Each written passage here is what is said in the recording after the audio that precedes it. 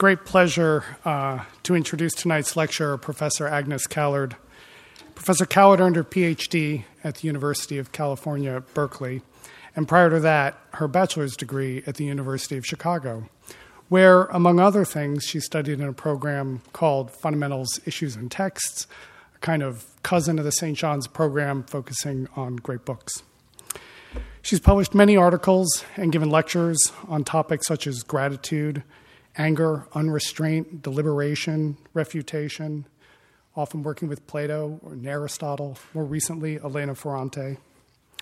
Last year saw the appearance of her first book, Aspiration, The Agency of Becoming, which came out with Oxford University Press. Professor Callard teaches in the philosophy department at the University of Chicago, where 2 years ago she received the Quantrell Award for excellence in undergraduate teaching. And finally, she has paid our college a great compliment, having heard about the peculiar tradition of Friday night lectures and the long question periods that followed. She instituted at Chicago a late-night philosophy forum called the Night Owls. Please join me in welcoming Professor Agness Callard.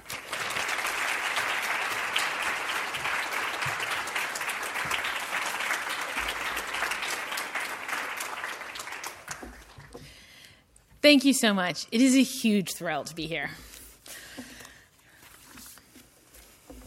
So, you've probably noticed that love sometimes hurts. You love someone, or you love something, some institution, you really care about it, and the way in which your caring manifests is that you feel terrible. And my question really is how is that possible? How can love hurt? Loving people, say people, right? It's our most powerful way of positively valuing them. But it opens us up to these negative experiences, right? Heartbreak, fury, grief, indignation, despair. And it's true not just for people, it's true for institutions, experiences, activities. So basically what we have is a situation where positively valuing generates negative experiences. It's such a familiar fact of life that I don't think we really, we have trouble seeing it as puzzling. And a big part of my job today is just to try to get you to see this as a puzzle. Because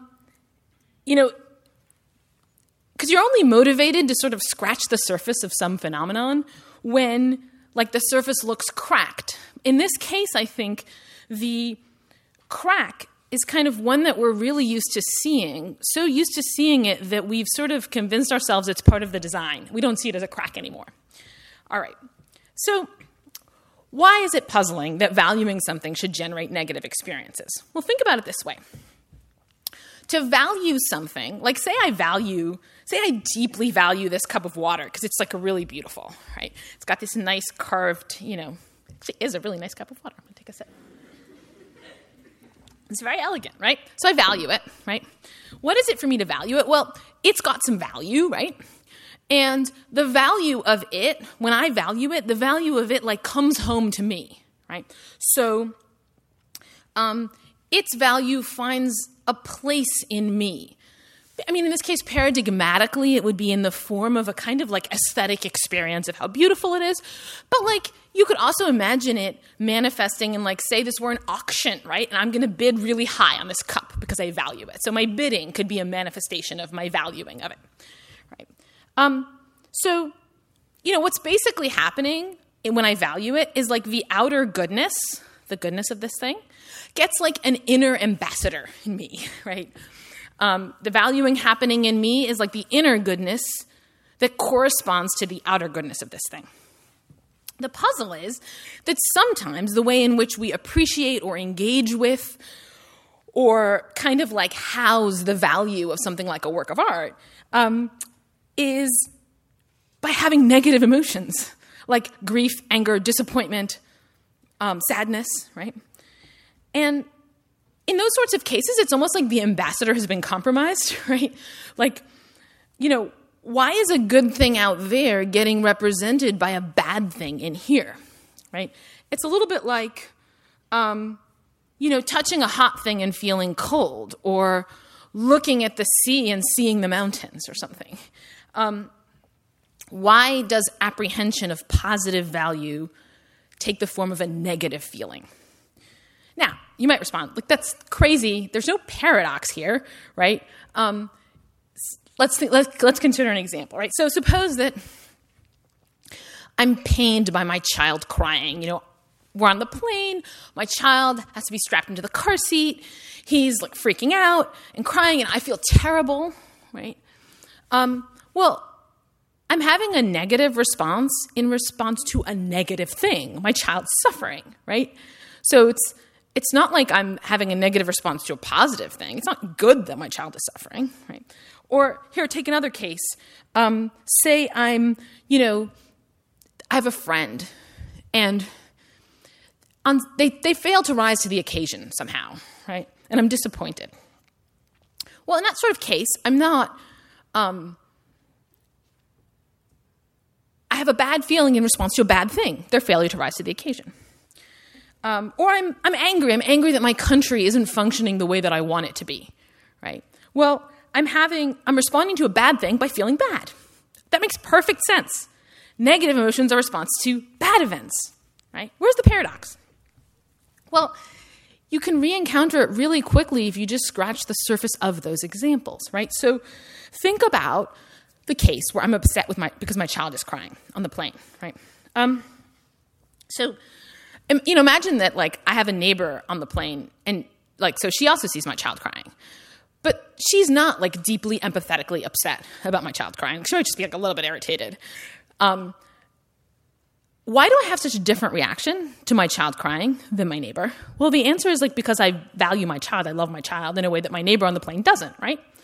But that's to say that my love for my child in some way is my seeing my child suffering as being bad, right? So the apprehension of the badness of my child's suffering, right, is a manifestation of my love for my child. Whereas my neighbor who doesn't love my child doesn't see the suffering as bad. So in some sense, like, there's sort of no bad thing for my neighbor on the plane. No really bad thing is happening. The really bad thing is only happening, so to speak, for me, just in terms of my response to it, right? And so now here's our question. Why does love, a good thing, lead me to see something as bad? Because it looks like my empathetic distress, my apprehension of the badness of my child's suffering just is my love, which is to say, just is my valuing of my child. Similarly, right, with the other two cases, right, if I wouldn't care about my friend's failure to rise to the occasion unless I really valued that friend, right, you might see that my friend do the same thing as I see, but it doesn't bother you because they're not your friend, you don't value them. So the fact that they didn't rise to the occasion is not upsetting for you, right? And so the negative feeling that I feel about my friend's failure to rise to the occasion or my child's suffering is my love, which is to say that my love is directing my attention to a bad thing out there, right? And it's sort of the flip side of the original way of putting the question. Why does something like love direct your attention to suffering, failure, and injustice? Love is a form of valuing. And those aren't things you should value. You shouldn't value. Those are all bad things, right? So why does a good thing in here, love, right, attach itself to bad things out there? Suffering, failure, and injustice. Okay. Now, once again, you might say, this question is not that hard to answer. And this is our dialectic over and over again, right? Because I want to grant to you that there doesn't seem to be a puzzle here, and I want to try to make the puzzle appear for you. You might say, look, if you love your child, you don't want them to cry, right? So if you love your child, say, you want them to be happy. And so when that desire is frustrated and they're unhappy, then you feel a negative emotion. When you love your friend, right, you want them to rise to the occasion. When you love your country, you want your country to not to disappoint you. And so the idea would be, look, these negative emotions that we feel when we value something, when we love it or deeply care about it, those negative emotions are the byproducts of frustrated desires, where the desire is really the valuing, right? So what we've done is kind of address the paradox by doing a kind of like division of labor between what is valuing proper and what is an effect of valuing, right? So when you value something, you have certain desires with respect to it, and that opens you up to certain kinds of emotional vicissitudes in the event that your desire is not satisfied. So the valuing is the desiring, but then there's a kind of emotional reaction to valuing, right, that is happening when I'm suffering with my child or when I'm disappointed in my friend. Okay. So that's actually one theory of valuing that I just gave you, is that valuing is desiring. And on the theory that valuing is desiring, emotional reactions aren't themselves instances of valuing. So when I have an emotional reaction to something, that doesn't constitute my valuing or my loving of it. It's just an effect of my valuing or loving of it. Before I even go further and talk more about this theory and whether it's correct, let me just give you another theory that would also solve the problem. So that theory, if it were true that loving or valuing were just desiring, there would be no problem here, okay? Because there'd be no problem about how can a negative emotional reaction be valuing if it isn't valuing, right? If it's just an effect of valuing. So that'd be one way to solve the problem. Here's another way to solve the problem. You might think, look, to value something is to believe that it's good. So not to desire anything with respect to it, but just to have beliefs about it. Now, if valuing something is believing that it's good, well, you could sort of see how if you value something and you have these beliefs, not just that it's good, but also other beliefs like that it's good for the thing to flourish, that it's good for the thing to be protected, that it's good for the thing to live up to its expectations, etc., like all those beliefs, well, maybe you'll have an emotional reaction to one of those beliefs being shown to be false, right? And so maybe these emotional reactions are like the after effects of having those beliefs.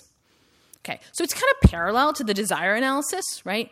The thought is, look, there's something that constitutes loving or valuing. I'm using those really synonymously here, right? Okay, loving or valuing, namely either desiring the thing to flourish or having certain beliefs about its being good for the thing to flourish.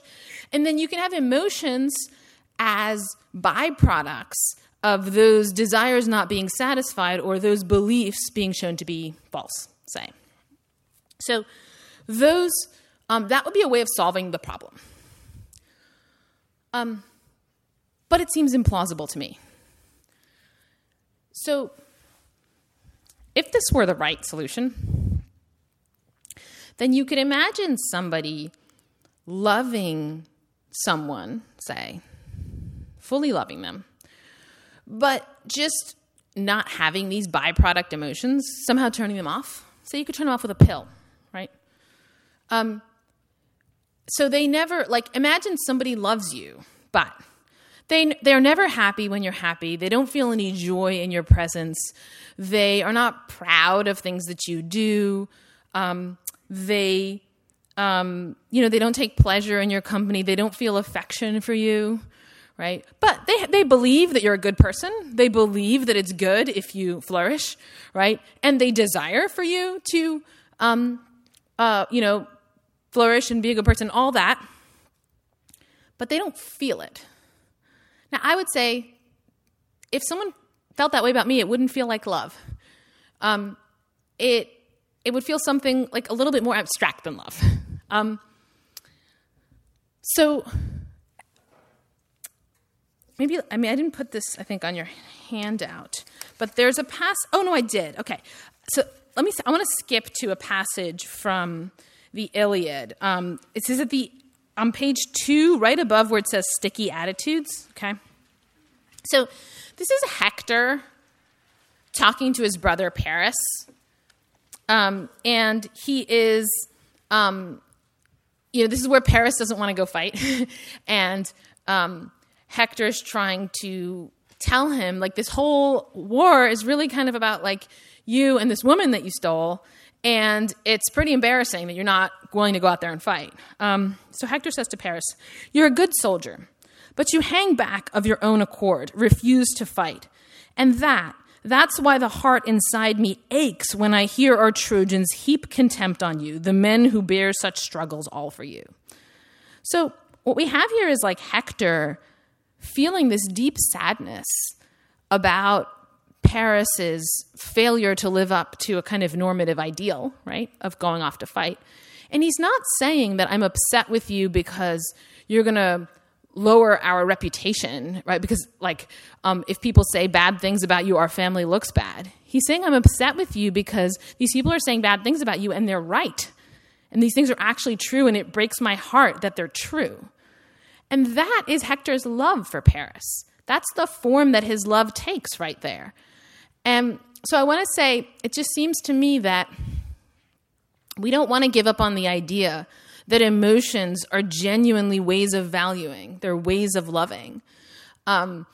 We wouldn't feel like somebody loved us if they never felt any emotions with respect to us. And when we do see emotional expressions, they don't just seem like after effects of love. They actually just seem like love.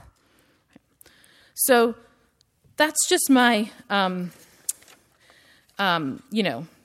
I don't like this solution, right?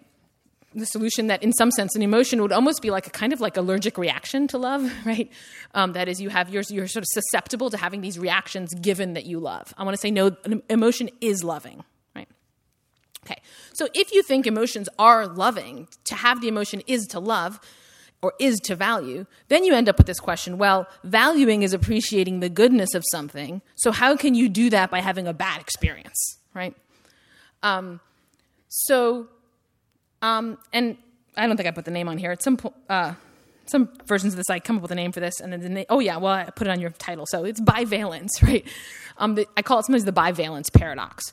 It's paradoxical that the emotional experience of love is bivalent, which is to say that it's both positive and negative, right? And the reason why that's paradoxical is it should just be positive, because we only love and value good things.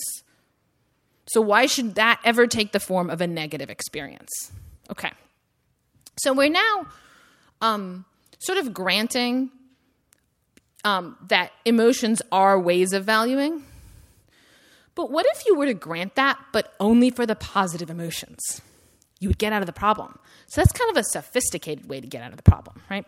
So I want to consider a few philosophers who, it's not that they've quite said what I just said, but they say something in the vicinity of it. And it's quite shocking. So it's interesting what a shocking theory you produce when you try to make this move. Okay. So there are a bunch of philosophers who, in one way or another, have argued that the negative side of the emotion, that isn't really valuing, or it isn't really rational, or it isn't really sane, say. So the first one is Rüdiger Bittner, who argues that it is never reasonable to regret what you have done. You heard that correctly. That's really what he argues. No, even if it was super horribly evil, you shouldn't regret it. No matter how bad it was, you should never regret it. Not right away, not years later, never. Let me read you a passage from Bittner that's on your handout on the first page. It is not evident that one could not see in full clarity but without grief what one did wrong. In fact, the contrary may be true, that with grief one could not see in full clarity what one did wrong. After all, to see such a thing is itself an achievement, and hurt, torn, and dejected by regret, we may not be capable of doing it. And here's your next passage. To look things straight in the face, unburdened by grief, is just a very good idea. And a good idea in the same sense in which it is a good idea, say, to have the snow tires mounted before the first snowfall. True, there is this difference. Some people do mount their snow tires in time, but few people are likely to take in their failings without regret. Still, this shows only that some forms of unreason are more common and harder to eradicate than others. Okay, so Bittner's view is that regret just adds this unnecessary pain to the wrong already done, right? Double misery, he says, the second for the sake of the first. and that such a pain has no productive function. He says, regret doesn't make doing better in the future more probable. All right, so Bittner's thought is, look, there's just this kind of like negative experience floating around that you've just added to the story when you've added regret in. And it's not like doing any work. It's just kind of making you miserable. So you just shouldn't ever regret. You should know that you did something wrong, and you should try to correct it, but you shouldn't feel regret. All right, so that's Bittner's case against regret. Martha Nussbaum argues that anger is always normatively problematic in that it disposes one to vengeance, either in the form of payback or like trying to raise your status relative to the other person. So Nussbaum thinks you should never be angry at anyone no matter what they do. Pretty crazy, right? Okay. So, like Bittner, she understands anger as being something unnecessary for the apprehension of the wrong. She wants to say, sure, you should believe that they did something wrong. You should have that belief. But that's not the same thing as anger. It's not the same thing as this like bad feeling that is not doing any work and just making you feel bad and making you do bad things. Okay, final example. Wilkinson. His case is against grief, and he's really thinking specifically about grief over the death of a loved one, say. And he says that it is indistinguishable from a mental disorder. And in fact, he makes a really compelling case because what he does is look at the DSM-IV definition of a mental disorder and shows you that grief, the normal grief that you feel the death of a loved one, just fits the definition. Really interestingly, the DSM-5, which came out like maybe 10 years after Wilkinson's paper, changed the definition, so it actually no longer fits. Maybe they read his paper, I don't know. That would be cool, like philosophy in action, right? But so here's what Wilkinson says. This is why grief is a mental disorder. First, it involves pain or suffering. Second, it involves some kind of incapacity or interruption of normal functioning. So here's Wilkinson's thought. Grieving people suffer, and they're not productive members of society. They don't experience or generate value. And just to that extent, there is something wrong with them. Okay, so look, I just want to grant to you that these views strike most people and even most philosophers as incredible and inhumane. But there is a certain kind of logic to them, or maybe more precisely, a kind of recoil at a lack of logic. So, Nussbaum scorns anger as involving kind of magical thinking that you can undo the past. And Bittner derides regret as involving a mythical idea that you could sort of atone for your suffering by feeling bad.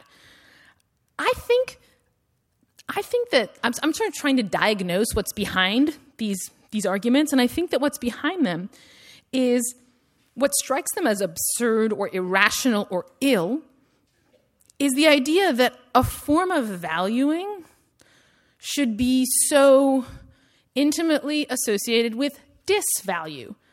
They're looking at anger and grief and regret, and they're like, only bad stuff comes of those. So how could they be forms of valuing? It looks like, no, they're just kind of illnesses that we'd be better off without. They don't seem to involve experiencing, grasping, or producing value. So how can they be forms of valuing? How could they be kind of twins to pride, enjoyment, happiness, joy, right? Okay, so, they don't say this, right? But my thought is, if we wanted to systematize their views, we might say that what they think is that the positive emotions are forms of valuing, whereas the negative emotions aren't. And the negative emotions are just like allergic reactions, okay, to things not going well with the object of value, to which maybe your valuing disposes you. So one way to see this sort of crazy view is just as actually a more sophisticated version of the view that I considered, where all emotions are just like allergic reactions to things, how things happen with the object of value. They just think, no, it's just the negative ones that are that. Okay, so what I want to say is this is an attempt to sort of motivate you to say, look, there is a real problem here. There's a real problem about how negative emotions can be forms of valuing, given that they don't seem positive. They don't seem like apprehensions of value. It's such a big problem that some philosophers just want to give up on the idea that they're forms of valuing at all, either all emotions or negative emotions. I want to not give up on that, but in order to not give up on it, I'm going to have to say some things that are a little counterintuitive. So prepare yourself. Okay, before I do that, I kind of want to step back for a minute and talk about what valuing is, because I haven't done that yet. I've talked about what it isn't. So I said to you, look, some philosophers think that to value something is just to have a certain set of desires with respect to it. Other philosophers think, no, to value something is to have a certain set of beliefs. That was a big debate in like the 80s between two sets of philosophers.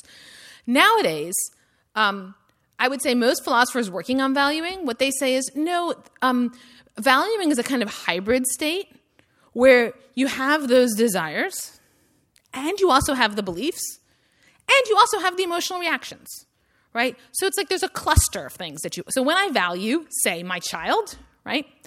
Here are some things that are true of me. I desire my child to be happy. I desire my child not to suffer. I believe that it's good for my child to be happy. I believe that it's good for my child to suffer. And then I am also have certain characteristic emotional responses to my child doing well or badly, right? So this is on your handout on page under sticky attitudes. Okay, so you might just I'm gonna just posit that kind of hybrid approach to valuing. The valuing involves more than one thing. It involves believing, desiring, and feeling. Okay. And there's really, a set of beliefs, a set of desires, a set of feelings. But that's not enough. I can't define valuing that way as just having a set of beliefs, having a set of desires, having a set of feelings. Because consider, so one way to see why you might need more than one of those is take me. I believe that swimming is good. It's a good thing. It's good that there's swimming. I'm glad there are swimming pools, right? I believe it's a good thing. But I don't value swimming. I don't like swimming. I find it really boring. I never want to do it. I don't value swimming, and you can point to why. Well, I don't have the desires. I just have the belief, right? Or say, here's something. Now, I'll regret having started this, but no, good. I can't find my pen, so I can't start. So here's something that I like doing. I like twirling my pen. I do it all the time. I do it reflexively. I enjoy doing it. I enjoy it to the point where I was at a conference maybe 6 months ago, and I put my pen down on the table, and the person sitting next to me, it was a really cool pen that clicks in a really cool way, and he just picked it up and started playing with it so that I couldn't twirl it, and I found myself just filled with this rage that I couldn't express because it was the conference was going on, and I'm just give me back my pen, right? Okay, so I really like it, right? That just shows how much I like it. Okay, but I don't think it's good. It's not good. Don't start twirling your pens because you won't be able to stop. It's really annoying. You drop the pen all the time. It creates a disruption.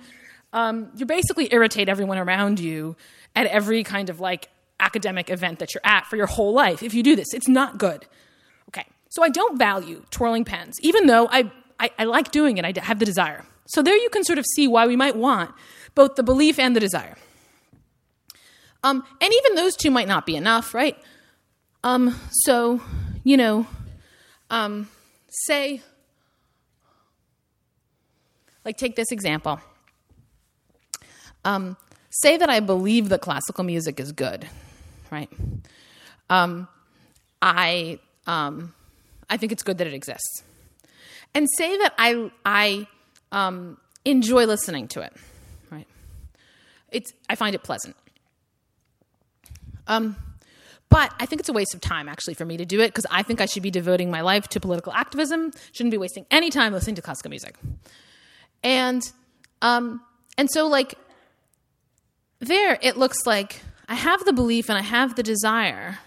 This may not have been a perfectly constructed example, so if you want to press me on this in the question period, you're welcome to. But you might say, suppose that like what I lack there is a kind of emotional resonance with the music that makes the music just seem really important to me, right? I have this experience, I kind of trivialize the experience of it, right? So you might say, I don't value it. One mark of that is like, if I could take a pill to get rid of the belief and the desire, I would, because I'd be wasting my time less. Okay, or at least the desire, because it's motivating me. So you might say, well, in order to value something, you want all three of these components. You want the belief, you want the desire, you want the emotions. But even that's not going to be enough, right? Because you could imagine somebody who has all three, but in a kind of Frankenvaluer way, where we make a Frankenstein's monster out of the people that I just described, right? So, say there's somebody who believes the classical music is good, but in that kind of abstract, offhand way that I believe that swimming is good, right? They're like, sure, I think the world's a better place because there's classical music in it. And they also like happen to enjoy listening to it, but in kind of like that addictive way that I like spinning my pens. They wish they could stop. And they actually have an emotional response to it too, right? But it's this weird thing where the emotional response only started when their father died. Their father loved this music. And when the father died, it's sort of the way in which they dealt with the grief is that they somehow came to like have the father's responses to the music, which are like emotionally inhabiting the father's response. But it's like weird to them that they're doing this, right? And they're weirdly dissociated from it. And they still think like, yeah, it'd be better if I didn't ever listen to this music. I should be devoting myself to political activism. Okay. So this is kind of like a Frankenstein's monster valuer, right? Where they meet all three conditions, but they don't meet them in the right way. They're somehow not stuck together in the right way, right? So in the actual case of valuing, the believing and the desiring and the feeling are all somehow connected.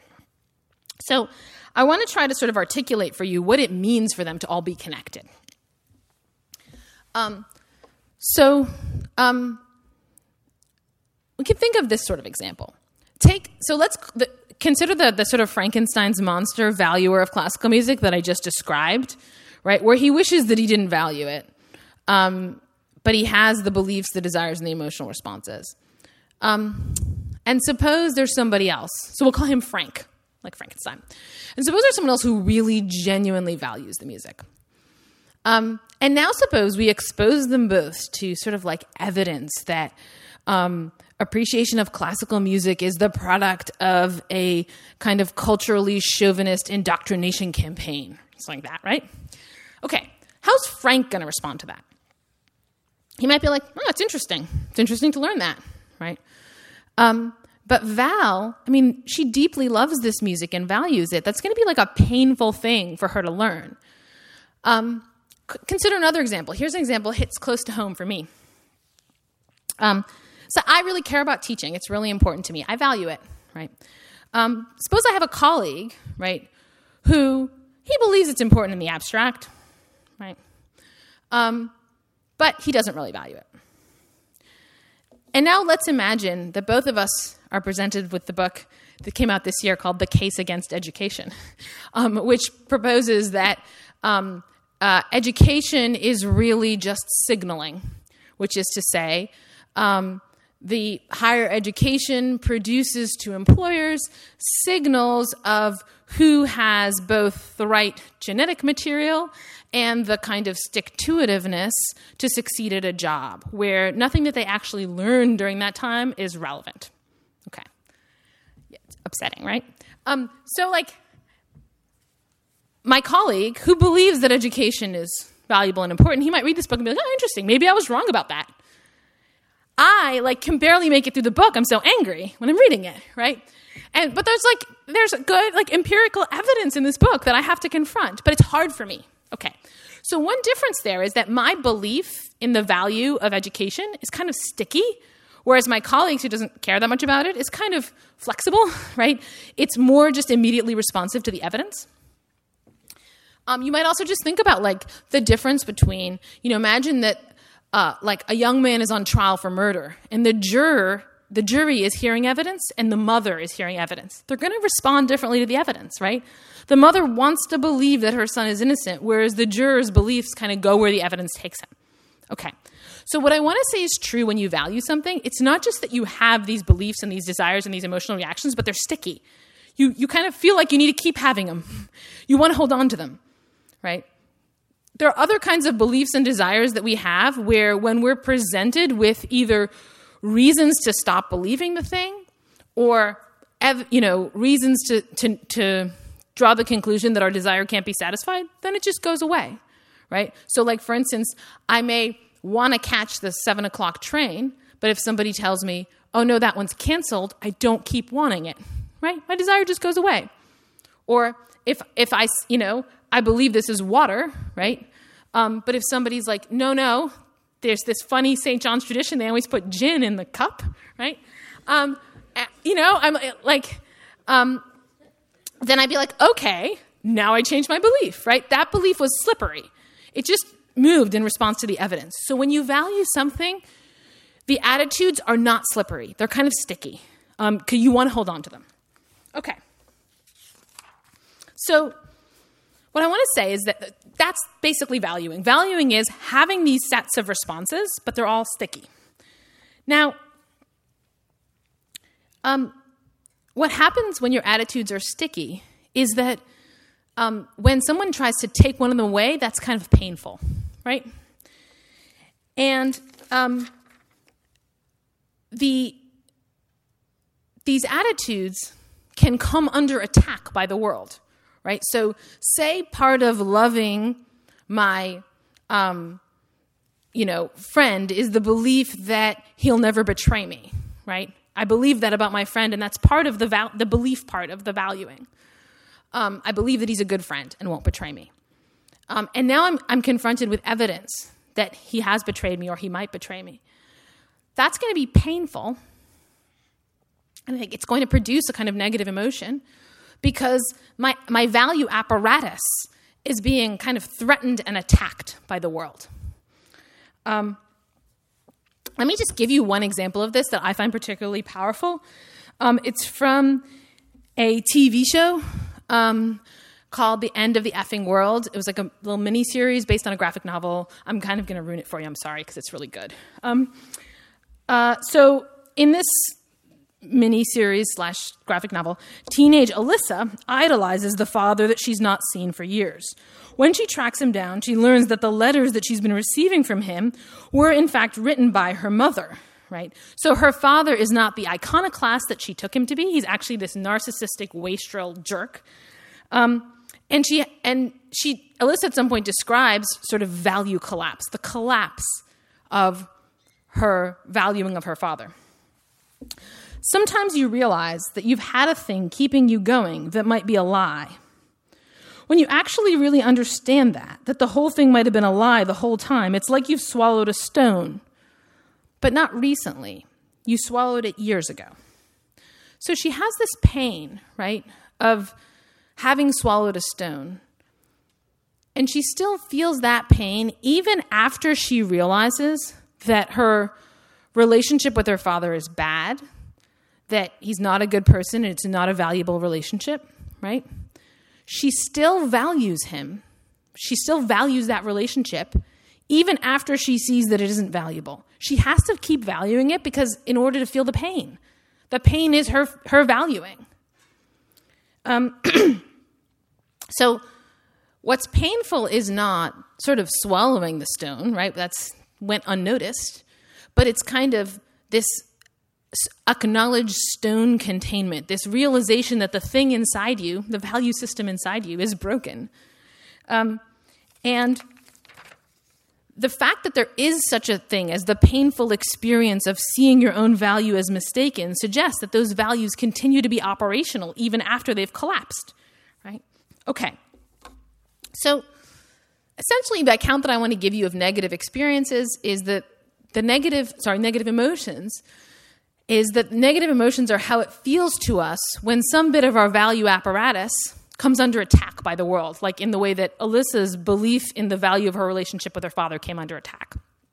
And we're still using that apparatus and trying to value with it even when it's damaged in that way. So there are going to be kind of two cases of valuing. The healthy case, where all the bits of the apparatus are present, and the unhealthy case. And the way you're going to be able to tell the difference between them is that healthy valuing is going to happen where, so let me see. I think I put this on your handout. So maybe I'll read the formulation that I gave you. So this is on the top of page 3. Healthy valuing responds to a positive thing, the value of the valued object, in a positive way by valuing, appreciating, enjoying, promoting, or engaging with it. Healthy valuing is where you don't have a bivalence paradox. Okay.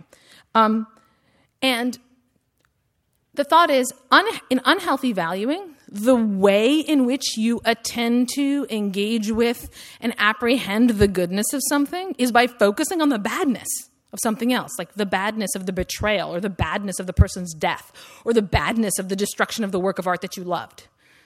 And my thought is, well, that's unhealthy. It's an imperfect case of valuing. And this is where insanity comes in. I mean, insane just means unhealthy, right?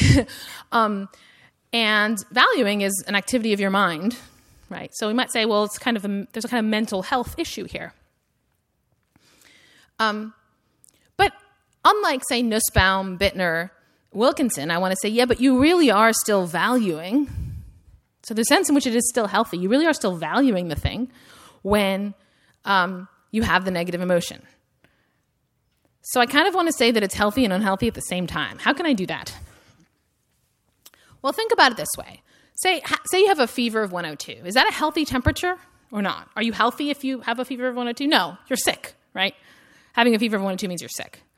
But it's also true that, like, if you have a viral infection, it's healthy to have a fever, right? That's a healthy response to being sick, is to have it. It would be worse if your temperature didn't go up. So there's a way in which having a fever is a healthy way of being unhealthy, right? And I would say negative emotions are a little bit like that, right? They're the right way of responding to what is in some sense a bad valuational situation. Okay. So I'm going to expand upon that, and then we'll have some Plato, and then we'll be done. So valuing something, when you value something, that means you have a kind of intentional object, right? There's some object that you value. That's all I mean. It's about something. We even use that language. Like, say I value a certain kind of music. We say, I'm all about that, right? I'm about something. But it's also true that when I value something, I have all these mental states, like these beliefs and these desires, right, that are about, well, whatever they're about. I mean, so I value, say, classical music by way of these, like, the belief that classical music is good, the belief that it's good to inculcate a classical music education in people, the desire to go and listen to the concert, right? All these little, like, bottom-level attitudes are what make up my valuing. And the problem here is just, like, in order to value in a healthy way, I need to keep those. I need those attitudes. They're sticky.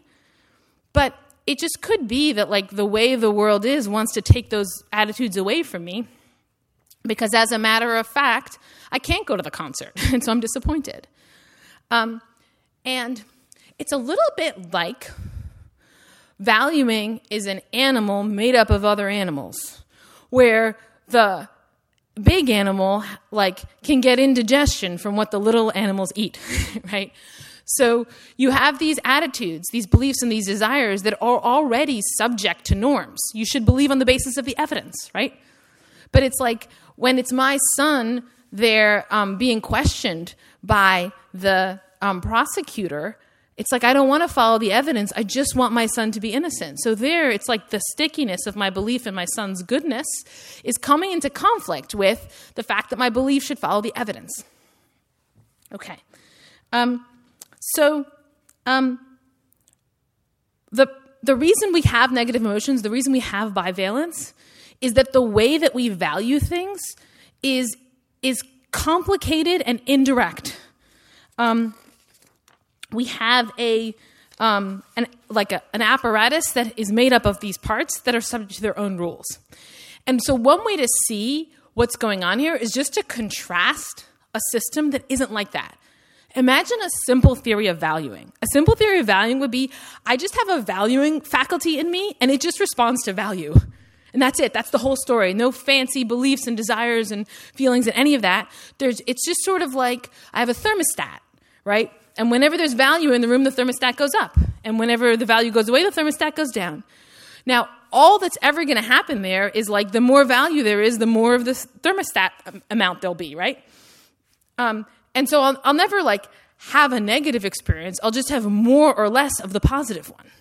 So in that scenario, there's no bivalence. There's just more or less of valuing. That's what we get in Plato in the Symposium. So I'm going to read to you a passage. Well, let me tell you what's going on in this passage. This is the culmination of Socrates' speech, right? And, Socrates has been talking to you about how you go about loving people. And what he says is, well, you start by loving someone, by loving some beautiful boy.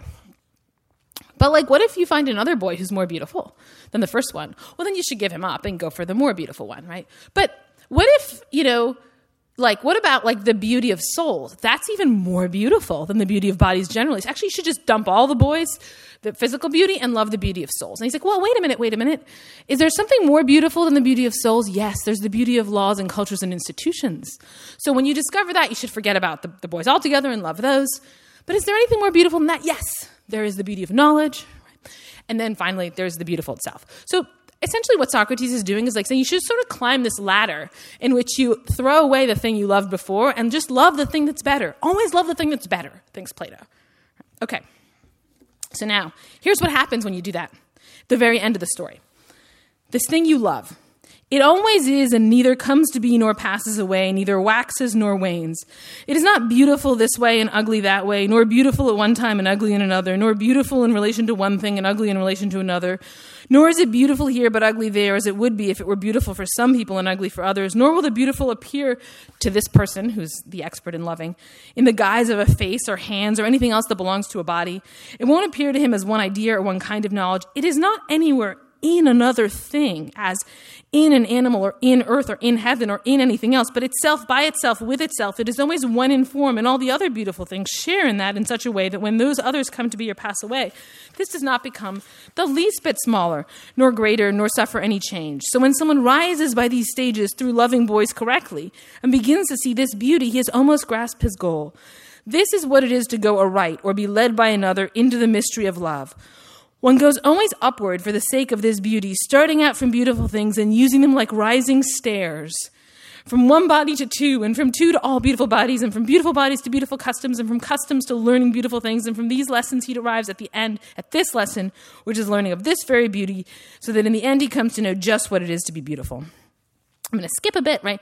And we go to the end, and we then hear Socrates talking about, this is a bit I've underlined. Do you think it would be a poor life for a human being to look there and to behold it by that which he ought and to be with it? The thought is that as you're learning to love the more and more beautiful things, you're actually also developing in your soul the virtue, okay, the faculty for apprehending that beauty. So it's like you're growing that thermostat in you, right? That's the virtue. And at the end of the story, you have this perfect virtue that perfectly responds to the perfect goodness of the good thing. So if you look on your handout, you'll see we have Platonic valuing. In Platonic valuing, you have a Platonic valuing faculty, right? So your thermostat, and you have a good thing. And you're always going to trade the good thing for a better thing.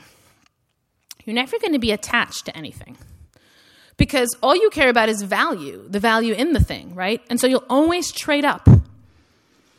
But if you look at figure 2, the kind of valuing we do, okay, human, mortal, unplatonic valuing, we might value, say, beauty, but we don't value it directly by just loving beauty. What we love is the beauty in something, like maybe the beauty in this cup, right?